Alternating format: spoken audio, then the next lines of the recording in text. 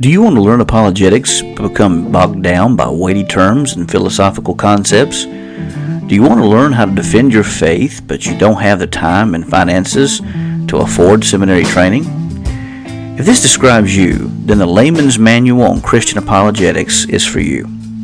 Written with a layperson in mind, the Layman's Manual on Christian Apologetics defends the rationality of the Christian faith in terms accessible to everyone while adding practical insights and humorous stories. Gary Habermas has added a foreword to the work in which he describes the need for apologetics in the church. Full of useful resources, the Layman's Manual on Christian Apologetics discusses the essence of truth and how you can know what is true before defending the existence of God, talking about the problem of evil, miracles, then noting the historical reasons for believing that Jesus' resurrection was an authentic event of history, and also describing how you can trust the words of the New Testament. I am pleased to announce that the Layman's Manual on Christian Apologetics is now available at withandstock.com and at amazon.com. I appreciate it, and may God bless.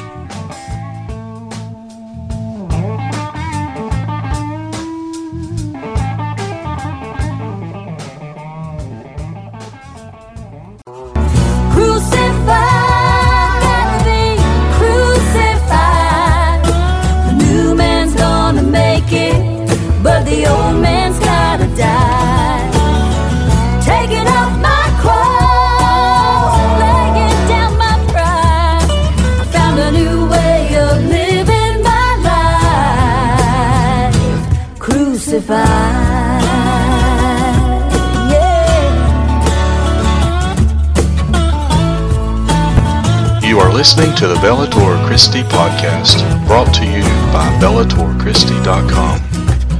Now join your host, Brian Chilton, as we enter the arena of ideas. Taking up the sword of Christian theology and the shield of Christian apologetics, while taking truth into the arena of ideas. This is the Bellator Christi podcast. My name is Curtis Evelo, and I'm joined today with Brian Chilton as we answer your most pressing apologetic and theological questions of the day. Hello, Brian. Hey, brother, it's good to be with you. Good being here. Yeah. So it looks like Christmas is getting close upon us. You guys prepared, ready for opening everything up and gathering around the tree? About as ready as I think we're going to be. Yeah, no kidding. Yep. I was actually talking tonight with a lady from church, and I told her, I said, it's just Christmas has come upon us so quickly that it doesn't even seem like it should be Christmas. No, yeah, we've been actually dealing with pretty moderate weather over here, and we still got cows out grazing, and so we got some grazing and some we're feeding, so we're kind of halfway in between, but it doesn't feel like Christmas. When Thanksgiving came and went, it was like, wow, it moved along pretty quick, but this Christmas season has just really taken off. I don't really know how to explain it, but yeah, we're ready for the food though. I had to tell you, Curtis, this is kind of off topic, and I was thinking about you the other day. We actually have a praise report. We closed on our house that we're getting ready to build, and the lady who was who helped us close, she's originally from Idaho, and so you're in Montana. We were talking about Montana and Idaho, and so I don't know if your ears were burning last night. If they were the reason. All good things. That's great. That's great. Yeah. What part of Idaho? It's on the Oregon border. I think it starts with a P, if I'm not mistaken. Oh, okay. Yep. Good. Great. Well, hey, we got some kind of Q&A stuff that we come up with here, and you wrote an article on the Bellator Christi podcast or website. And the article, it's the latest one, is the current state of apologetics and the cure to its division. So, I guess in reading that article, I guess some of it I really didn't connect with because I don't see some of the stuff that's being pointed out. But I guess that's kind of what comes into this question is, so what led you to write this article? Absolutely. I think this. I think I need to clarify. I don't think that it's necessarily all across the board when it comes to apologetics and the apologetic community, but I do think there are some areas where there are some divisions. And actually, what got me thinking along these lines, I had been seeing some of this before, and I was talking to Jason Klein, a fellow apologist, and contributor with us here at Bellator Christi. We were talking about some of the trends we had been seeing in apologetics, and in fact there were some other individuals online who said, I think they used the word tribalism or something like that the apologetics community was becoming kind of tribal, and this has been an issue that I had been thinking about for a while, and there are some areas, some discussions that, I mean, as apologists, we want to think through areas intelligently with reason, and yes, there are going to be some areas of disagreement, and I don't even agree with myself all the time, so I know as apologists we're not always going to agree, and that's to be expected, but it seems like that in some areas, there's been kind of a nasty rapport that's being taken in certain areas that I think, if left unchecked, could develop into divisions in the apologetic community. So that's what actually led me to write this article, just to kind of bring the attention that we need to have, even if we disagree, and it's okay if we disagree, but we need to show grace and respect to one another, especially in the areas of disagreement that we possess. Mm-hmm. Yeah, I mean, I guess part of it, what I kind of was thinking about is we end up fighting against ourselves with these non-essential things. Really, I mean, if we really get down to it, those essentials are should be our core, and everything that's on the fringe of this, what we need to do is, I guess, not be ready so quickly to just discount or say those those don't know what they're talking about, or etc. Exactly. I mean, for instance, I classify myself as a non-Calvinist, and as such, I don't hold to all the spheres of 5-point Calvinism.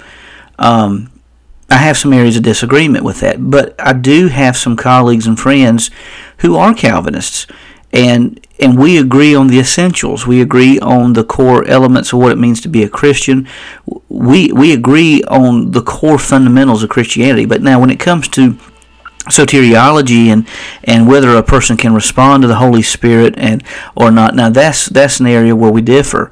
But in the large grand scheme of things, we agree on the things that really matter.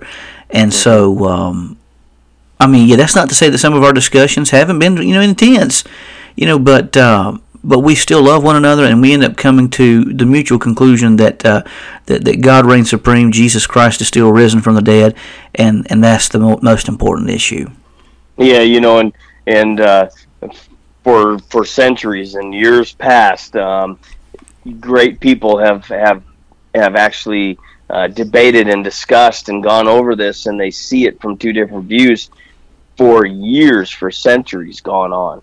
And if we can understand that, we all have agreed from since the cross till now, we've all agreed on very core doctrines.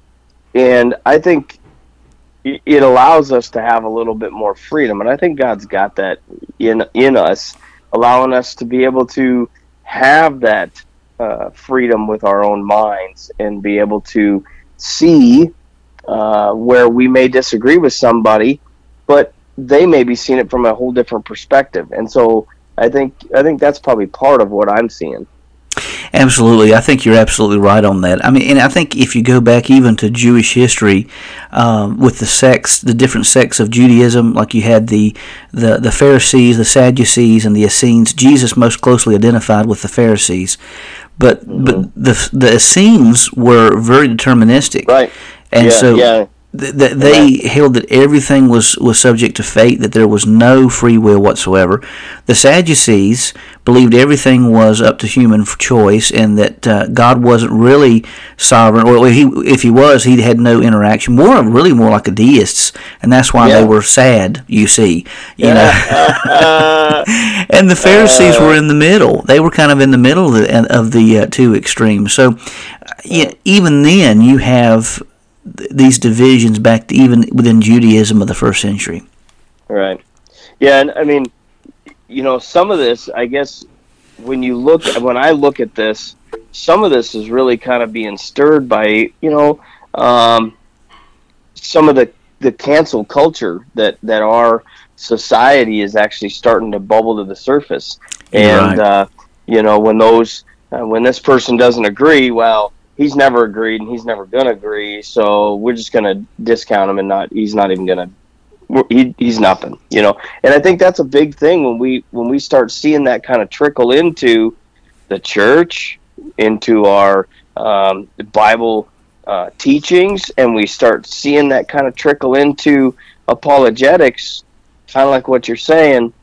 If these people don't agree with me, well, they're on the fringe. They're out here, and you just don't want to listen to them. And I think that kind of gets to where people really don't know where to intellectually sit and think and be able to, you know, hey, I sit and I think of this on my own terms and how I'm reading the scripture, and this is what I'm getting.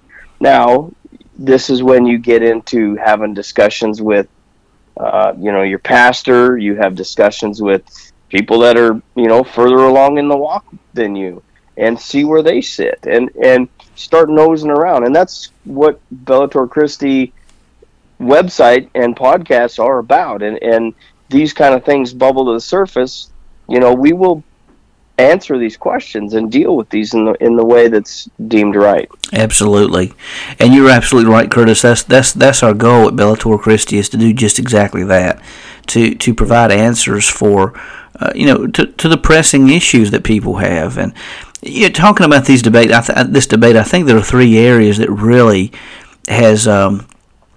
When we talk about the divisions that's come about, I really think there are three areas where the main focus has been, at least from what I have seen in the apologetic community. One is the aspect of biblical inerrancy, and in full disclosure, I hold the Bible to be inerrant. Okay, I am an inerrantist.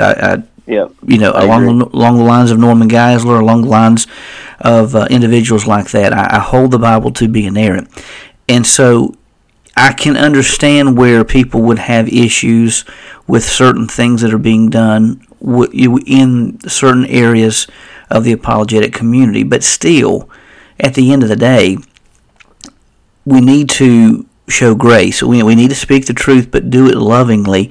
And unfortunately, there's been a lot of slander thrown around in this issue, and I think we have to. I think we lose our testimony when we do that. Another aspect is in the area of apologetic methodologies. Generally speaking, non-Calvinists, as I think I'm safe in saying that you're probably a non-Calvinist too, we are more likely to go along the lines of evidential or classical apologetics. Now, let me just say this. Now, some Calvinists are very classical and evidential as well, so that's not always true. But generally speaking, Calvinists tend to lean towards presuppositional apologetics or even the Reformed epistemological approach. But not always. I mean, that's a general guideline, but not absolute. But a lot of times I think the theology gets intertwined with the apologetics, and then it becomes a real heated discussion really quickly. But here's my problem, Curtis. Instead of us debating over how to debate, why don't we go out and evangelize instead? Right. Well, that's truly, when we look at this, that's truly the enemy's tactic, is to keep us fighting within amongst ourselves or chasing our tails within amongst ourselves. So we're distracted in actually doing God's work. And I think the biggest thing is, when we see people coming at Ravi Zacharias and saying that he's on the fringe, he's out here because he doesn't hold to this type of doctrine. And you got people saying that William Lane Craig, because he's a Molinist, that he's out here on the fringe and he's nuts. It's these kind of things are what really are destroying our witness, our ability to get in and actually have conversations with people, because we might use words that are similar to what Ravi would say, but yet using it as William Lane Craig would, or in the same level at that, with Molinism, and try to explain that to people.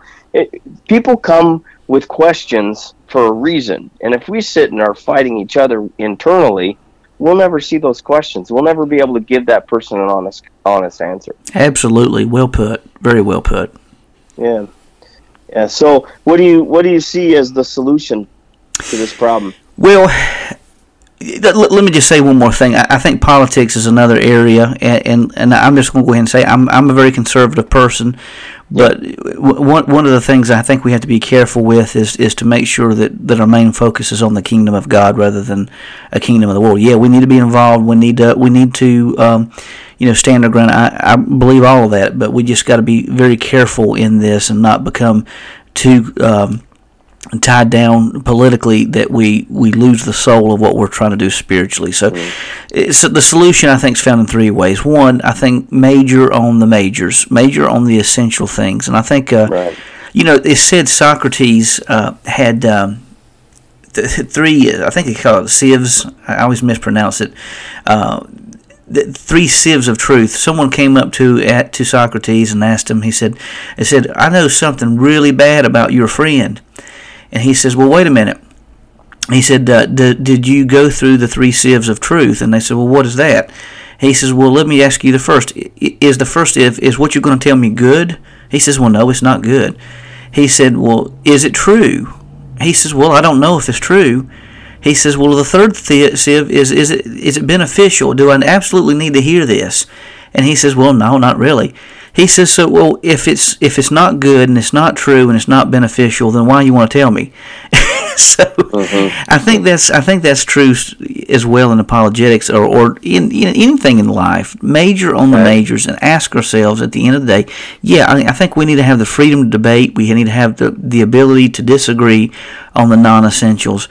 But at the end of the day, ask ourselves, is this a hill on which I'm willing to die? And I think we can solve a lot just by doing that first step. Yeah. I mean, I guess some of this kind of might be stirred up with some of the discernment ministries that you see out there, and some of them are ultra critical of every single person out there. You range from people saying that all you need is the Word, the Bible, and you just say Scripture to people, and that's what's gonna work with them and convert them. And then you have on the other end that say, no, you got to use thought and reason and those kind of things. And you see these people fighting and bickering at each other, but yet you look at people like J. Warner Wallace. He came to faith through reasonable dissection of what actually the scriptures were, of what the gospel said, and found out through evidence that the Bible is true. Amen. Absolutely. So I think it's a combination of both. But I think ultimately, we need to use the Word of God. We need to use reason. But ultimately, the most important aspect of all is that the Holy Spirit's in it, because He's the one that's going to be guiding us to salvation. And so, so I think there's room for the Holy Spirit to use several different means to bring a person to salvation. So I think sometimes we try to put a box around God and say God can only work this way. I remember being at a conference one time with Barry Leventhal, and He told the story of a person saved in a concentration camp by seeing a vision of Jesus. And the same thing's happening in the Middle East now. People having visions of Jesus and coming to faith. So there's no limit to what God can do and how God can communicate and bring people to himself. Right. Yeah, and it's, to me, I do believe it is a combination. I believe also it involves prayer. It involves those moments in time when you may be shaking somebody's hand. You need to be praying right there, and just while you're talking, be talking to God at that same time. Amen. Give the right words. Give me the right thoughts. Give me the right actions to be able to show you in me. Show you in our conversation. So. Absolutely, and I think that brings us to another point to remember too, is that we need to remember our central command, which is to love God and love one another. And if we lose that, we've lost everything. There's a reason why Jesus said these were the two most important commandments of all. One coming from Deuteronomy 6, the other one coming from, I think, Leviticus 14. But there's a reason for this, and that's because love is the center of it all. And so we need to remember that despite what we're talking about or to whom we're speaking, love must be found there. We need to stand for the truth, but we also need to make sure we love the person with whom we're speaking. And that's why Jesus calls us to be salt and light, to be both. And so I think that's very important. And then lastly, to focus on the mission. And so I think the mission of apologetics is, quite frankly, evangelism. And I even say in the Layman's Manual on Christian Apologetics that the apologist's main goal is to give a defense for Christ and not for oneself. It's not to show off how our intellectual prowess or how smart we are, but it's to point a person to Jesus. And that's what it's about, and that's what we should be about. Pointing people to Christ. Yeah, and it's the book has really it's an amazing book. I enjoy reading it. There are a lot of things now. I'm going back through it again, and I'm just highlighting some stuff and writing down some things in there that really are. And I know that later on in some of these podcasts we'll start covering some of these.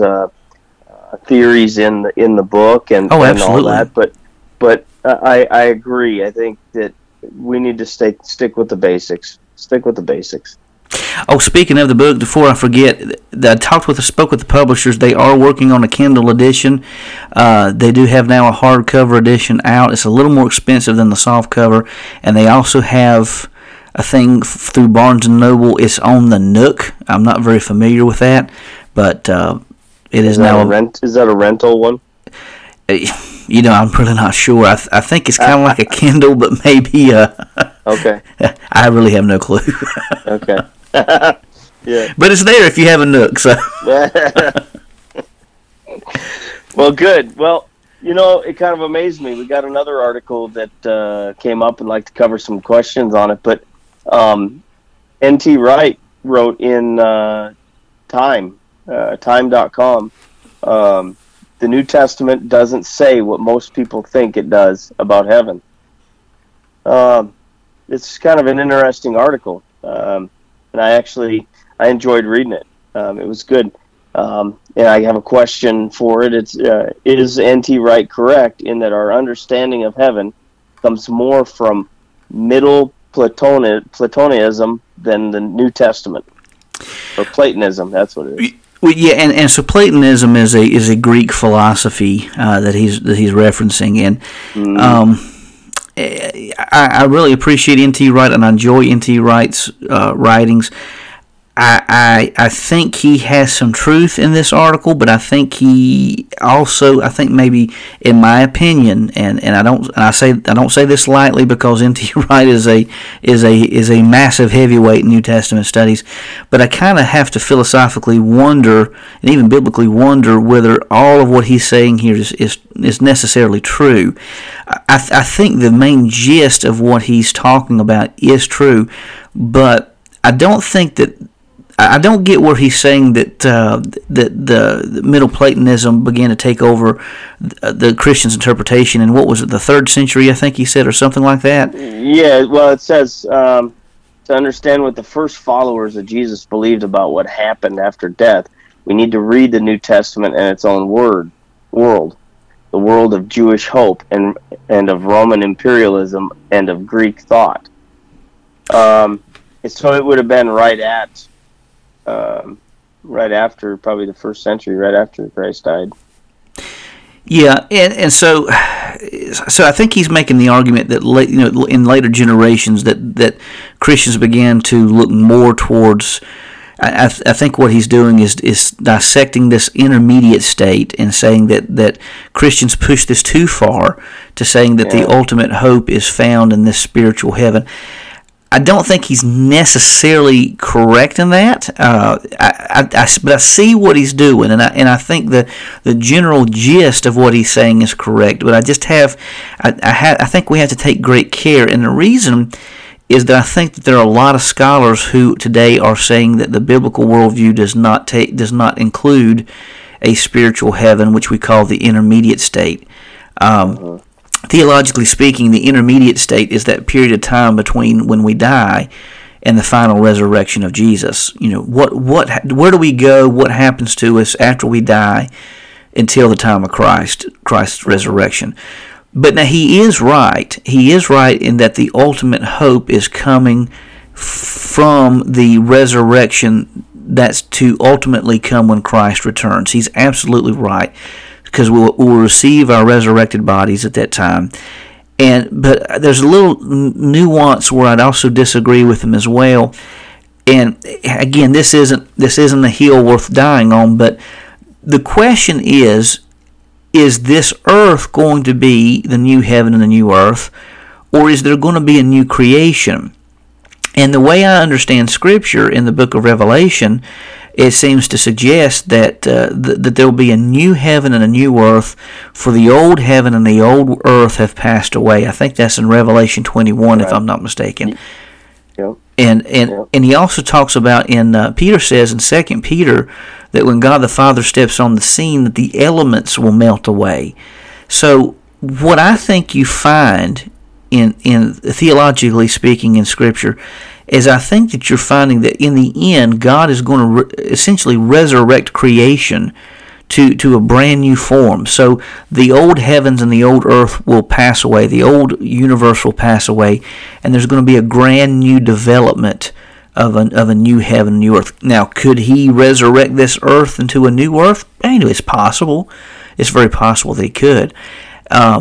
So I think the general gist of what N.T. Wright's saying is true, but I think there are some nuances that we have to work through, some areas that I think that if we're not careful, we could take it into an area that may be a little unbiblical, because Curtis, I have to say I strongly believe in an intermediate state, in a spiritual heaven, if you want to call it paradise or whatever the case may be, because if you go back and remember when the thief was on the cross and he asked Christ for forgiveness, do you remember what he said to the thief? Yeah, he said, "Today you will be with me in paradise." Not Amen.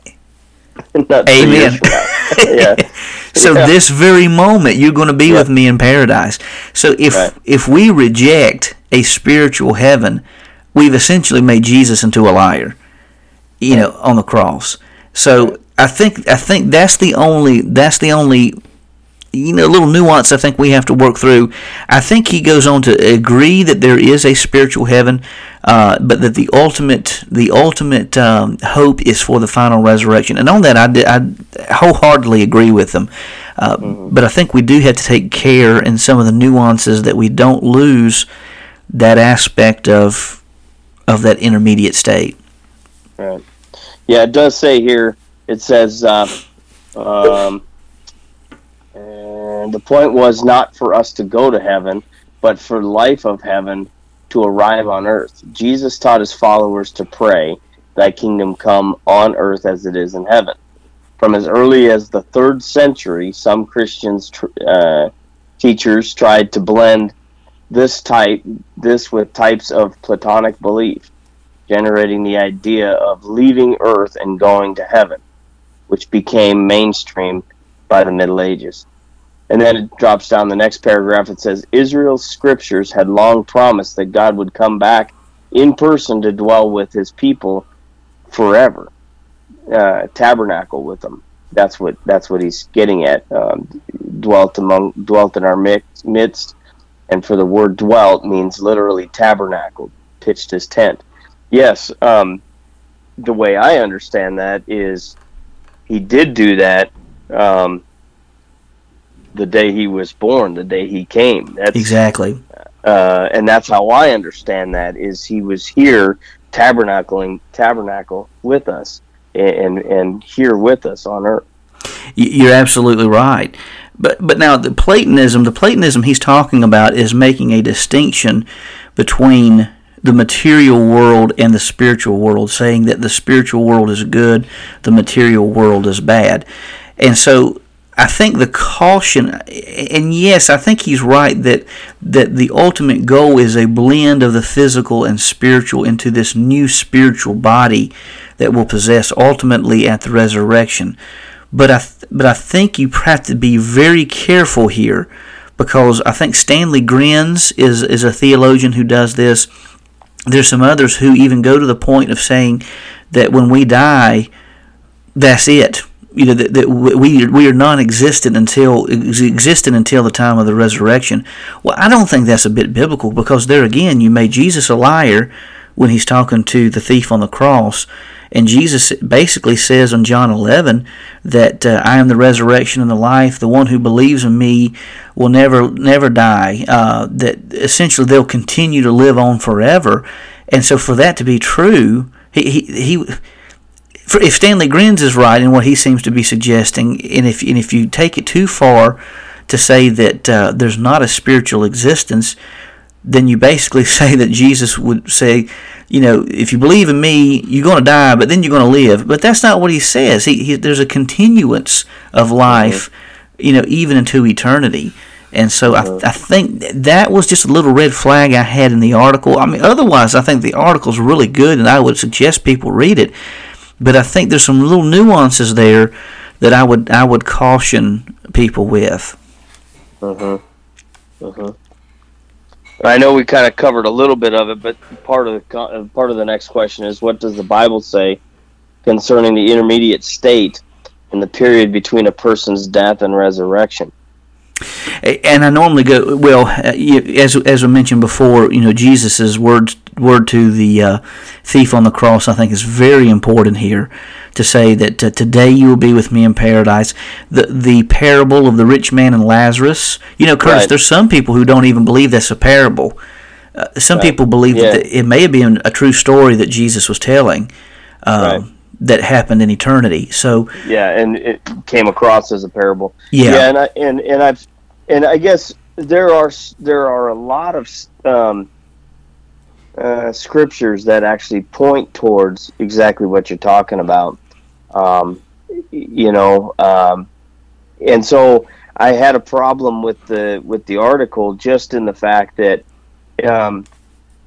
he's kind of stretching some of the meaning of tabernacled, and yet and kind of shrinking what heaven is.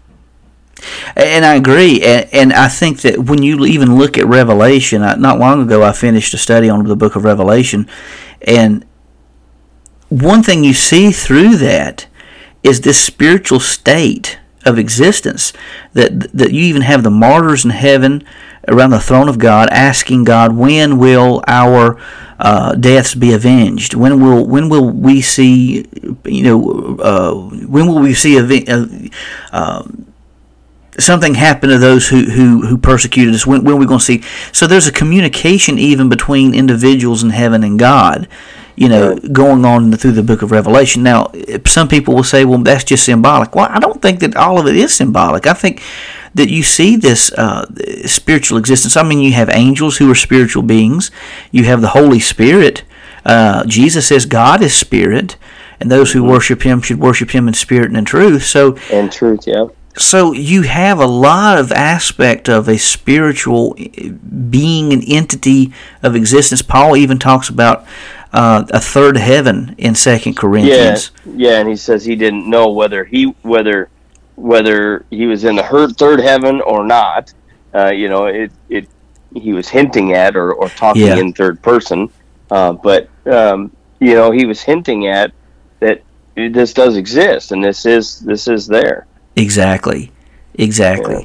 So you're right. I think there's a plethora of scriptures out there that indicate that, and this is first century. This isn't third century, but first century information saying, hey, there is a spiritual state, but hey, it's not the end. The end state is going to be this marvelous blend of spirit and physical together in this new grand creation. And man, I'm telling you what, I think heaven's going to be far greater and grander than we can even imagine. Yeah, amen. So is N.T. Wright correct in assuming that the New Jerusalem will come down to this earth? Well, it depends on how you read. It depends on several things. It depends on how you view the new creation, and it depends on, really, and somewhat, how you view Revelation, how you view eschatology, end-time things. If this world is going to be the new creation, then the New Jerusalem would come down to this earth. But if there's going to be a new creation, I mean, again, it's possible that this world could be recreated and that it would come down to this earth. It's possible. I'm not going to say that it's completely aired, but as I read Revelation, and especially Revelation 21, where it talks about a new heaven and a new earth, and the old heaven and the old earth are destroyed, it just, if you take it at face value, it seems to be that there is this new structure that's built. And if that's the case, then whatever earth the new heaven will be on, or the new earth will be, then you see this New Jerusalem coming down to it. Will that be this earth, or will it be another world God creates? It really depends on what you do eschatologically with your theology, how you read Revelation, and how you view a lot of things concerning the end times. Personally, the way I understand Scripture, I think there's going to be a new creation. So, yes, I think the New Jerusalem is going to come down to whatever earth is created for us at that time, whether it's this one recreated or if it's another one. But I think that's what John's seeing. And the interesting thing is that the gates are not going to be locked on it either. Right. So, I mean, people have open access to the whole thing. Yeah, and that's and that falls into a image of Jewish understanding of certain holiday that just went past, and it's really intense when you start understanding the calendar, what is called God's Moeds, his appointed times when he's going to come and meet with us, and these things are marked on a calendar. If you look at the biblical calendar, how things have come down, these things do play a factor, and I think that's part of what I'm seeing in this is some of it he took and had some of that calendar, and then some of it he twisted and turned, I think. Oh, yeah, absolutely.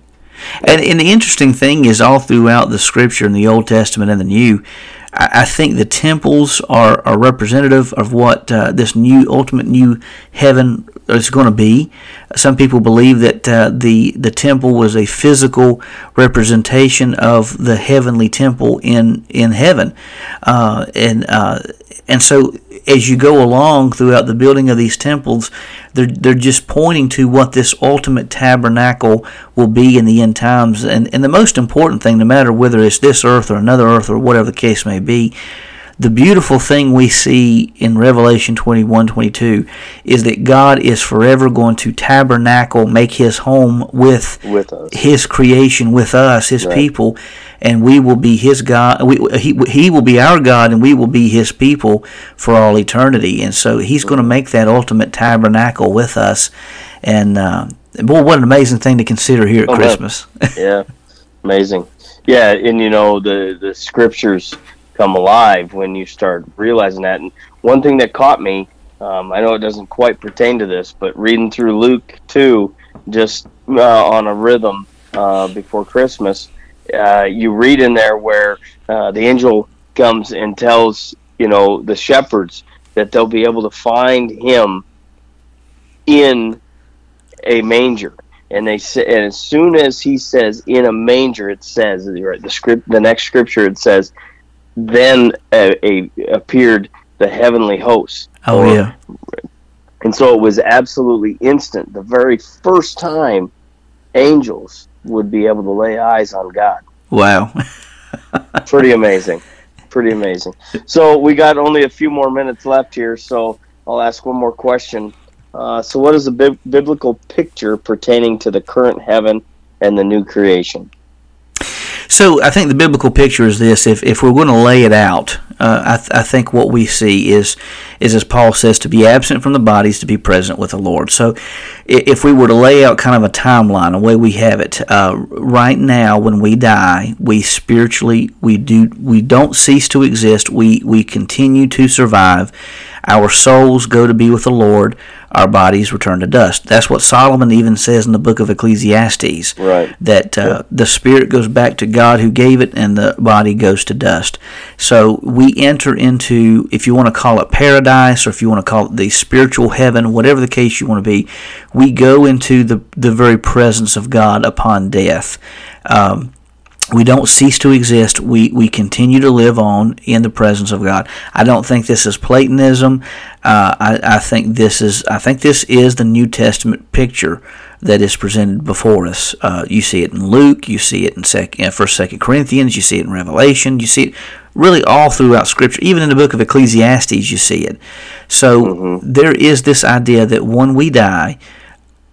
Oh, by the way, you even see it in the Old Testament where it talks about people, the patriarchs. They go and live with their people. That was the understanding, that they went to this spiritual place with God. So even in Genesis, you even see this, so to speak. So there is this spiritual existence where we abide as believers. Now, there's also this spiritual holding place. And there are different opinions on that, but the spiritual heaven is in the presence of God. The spiritual holding place, which we would call hell now, would be out of the presence of God, so to speak, wherever that is. And so ultimately what we find, Christ is going to return, and we will be changed in a moment, twinkling of an eye. The dead in Christ will rise first. That means our souls will come back to meet our bodies, even if we're only a speck of dust. We'll be resurrected, transformed in a moment, twinkling of an eye. And those who are alive and remain will be caught up. That's where we get the word rapture from the word parousia, the Latin word raptus, to be caught up to meet the Lord in the air. And, Curtis, even those without Christ are going to be resurrected as well. Right. Many people miss this point. They're going to receive a resurrected body as well. We as believers, we go into the presence of Christ, rule and reign for all of eternity. Those without Christ are resurrected. Now, here's what happens. That spiritual heaven becomes the new heaven and the new earth, where we forever abide with God. Excuse me, I knocked over my coffee, getting too excited. The spiritual hell will be dumped out into what the Bible calls the lake of fire, and that will be the end result of those without Christ. So that's kind of the layout you see in Scripture. So I think even in some Jewish writings, you see this understanding of a spiritual heaven, a spiritual hell.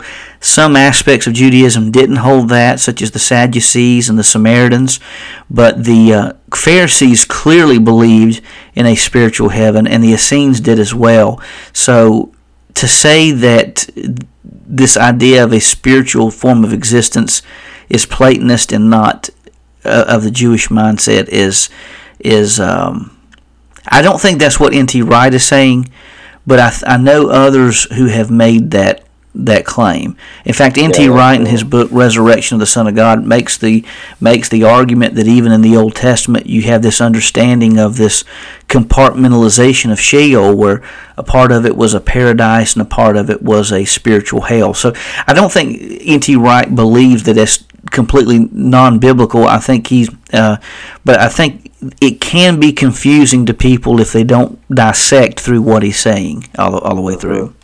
Right. Yep. Well, this has been great, Brian. Good discussion. Been enjoying every minute of it. I sure hope that this blesses listeners and those that are around. So as for now, we're going to cut out, and we will be talking with you guys later, listening later. Our prayer here is that this podcast helps stretch your mind and is a place to strengthen your faith as we strive to create an atmosphere of discussion and as reliable information as a source. Join us next time on Bellator Christi Podcast. Until next time, Brian and I say, soldier on, friends.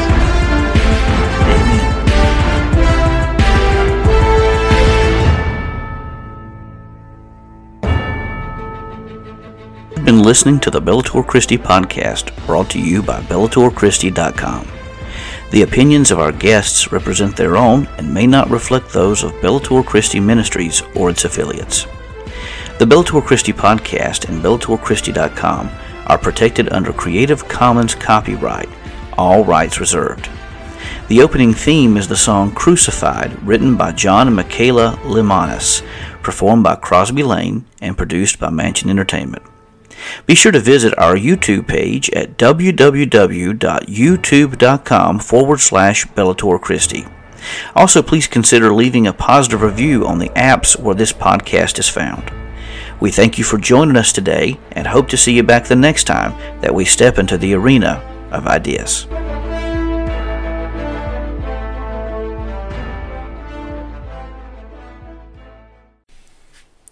Did you know that you can help the Bellator Christi Ministries by simply leaving a review? If you are enjoying this podcast, help us out by leaving a positive review on the app where this podcast is found. This helps increase the exposure of the podcast and helps others find it more easily. If you enjoyed this podcast, leave a review. If not, send me an email. Either way, we want to thank you for supporting BellatorChristi.com and the Bellator Christi Podcast.